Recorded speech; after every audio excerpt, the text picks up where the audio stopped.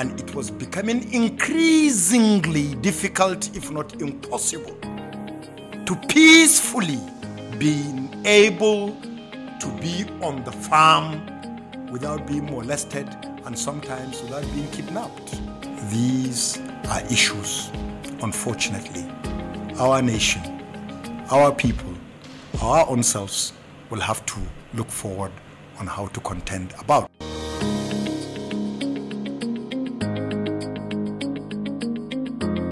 This is Beyond the News podcast, and my name is Ayodele Adio. In the last 1 week, close to 100 people have been murdered in cold blood in Kaduna, Katsina, and Zamfara states. The attackers have been vicious, unforgiving, and barbaric. In the last 10 years alone, according to a report by the Crisis Group, over 8,000 innocent people have lost their lives to these bloodthirsty bandits. Over 200,000 have been displaced, and about 60,000 have fled to neighboring Niger Republic for refuge. But why do these senseless killings continue to happen? And why has government found it very difficult to address the issue? The truth is that the problem is complex and closely interrelated, but the lack of a sense of urgency from the leaders of the Northwest and their inability to lead a carefully thought out and coordinated regional response has simply exacerbated the crisis. At the root of the insecurity in the Northwest is the rising unemployment, poverty, and inequality. The Northwest is the poorest region in the country, and incidentally, it has the highest birth rate or population growth in the country.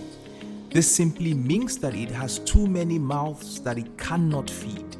But while poverty lies at the core of the insecurity in the Northwest, other factors are equally fueling the crisis.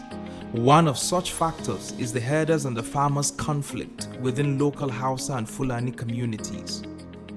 This conflict is fueled by a fierce competition for land and water resources which has been on a speedy decline due to climate change.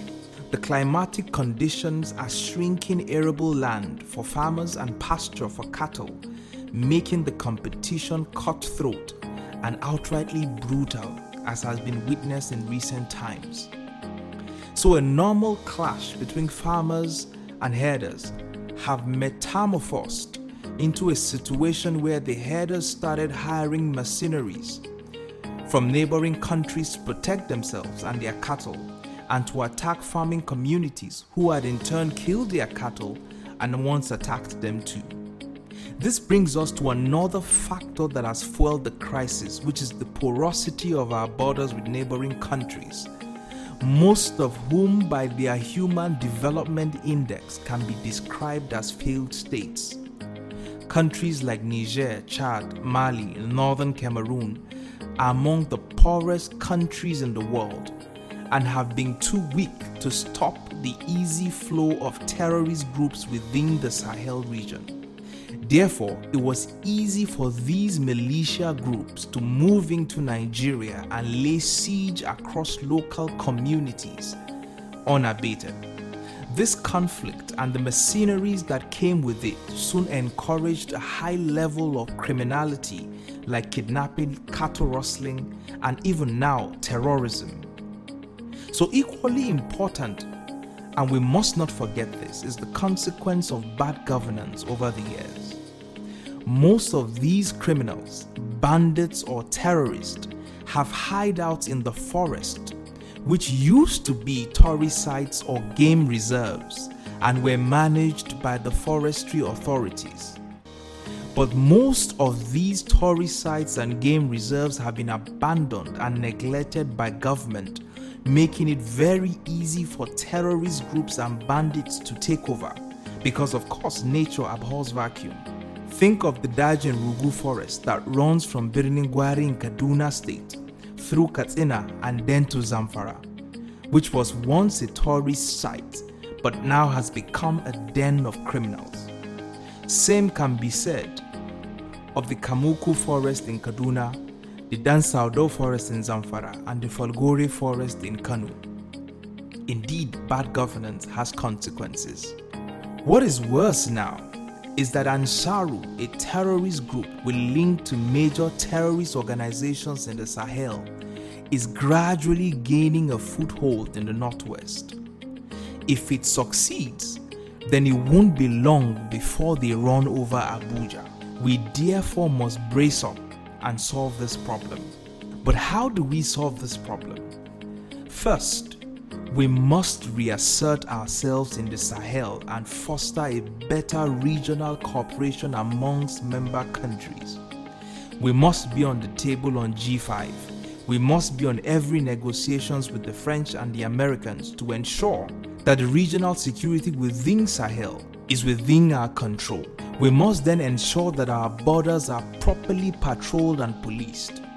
It is disgraceful that Nigerians have to seek refuge in Niger Republic. Thirdly, we must find a lasting solution to the farmers and herders crisis. We may need to deploy scientific knowledge to help herders maintain productivity even with lesser grazing land. We may also need to revisit the livestock plan and strategically implement it. But we also need to create jobs for the millions of young northerners in the Northwest and the rising inequality in that region. We must create opportunities for them to climb up the social ladder, and we must educate the millions of children that are out of school in the Northwest. Without a means of income, crime becomes an attractive alternative.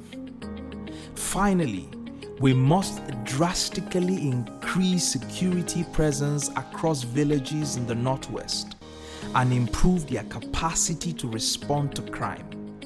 At the moment, the bandits are winning, and this is dangerous. We cannot afford to cede our country to bandits, criminals, or terrorists. The government, therefore, must find the political will and the courage to act before it becomes too late. Thank you for listening to this episode of the podcast. To subscribe to this podcast, you can visit our website www.theavalondaily.com so that you never get to miss an episode of this podcast. Thank you for listening.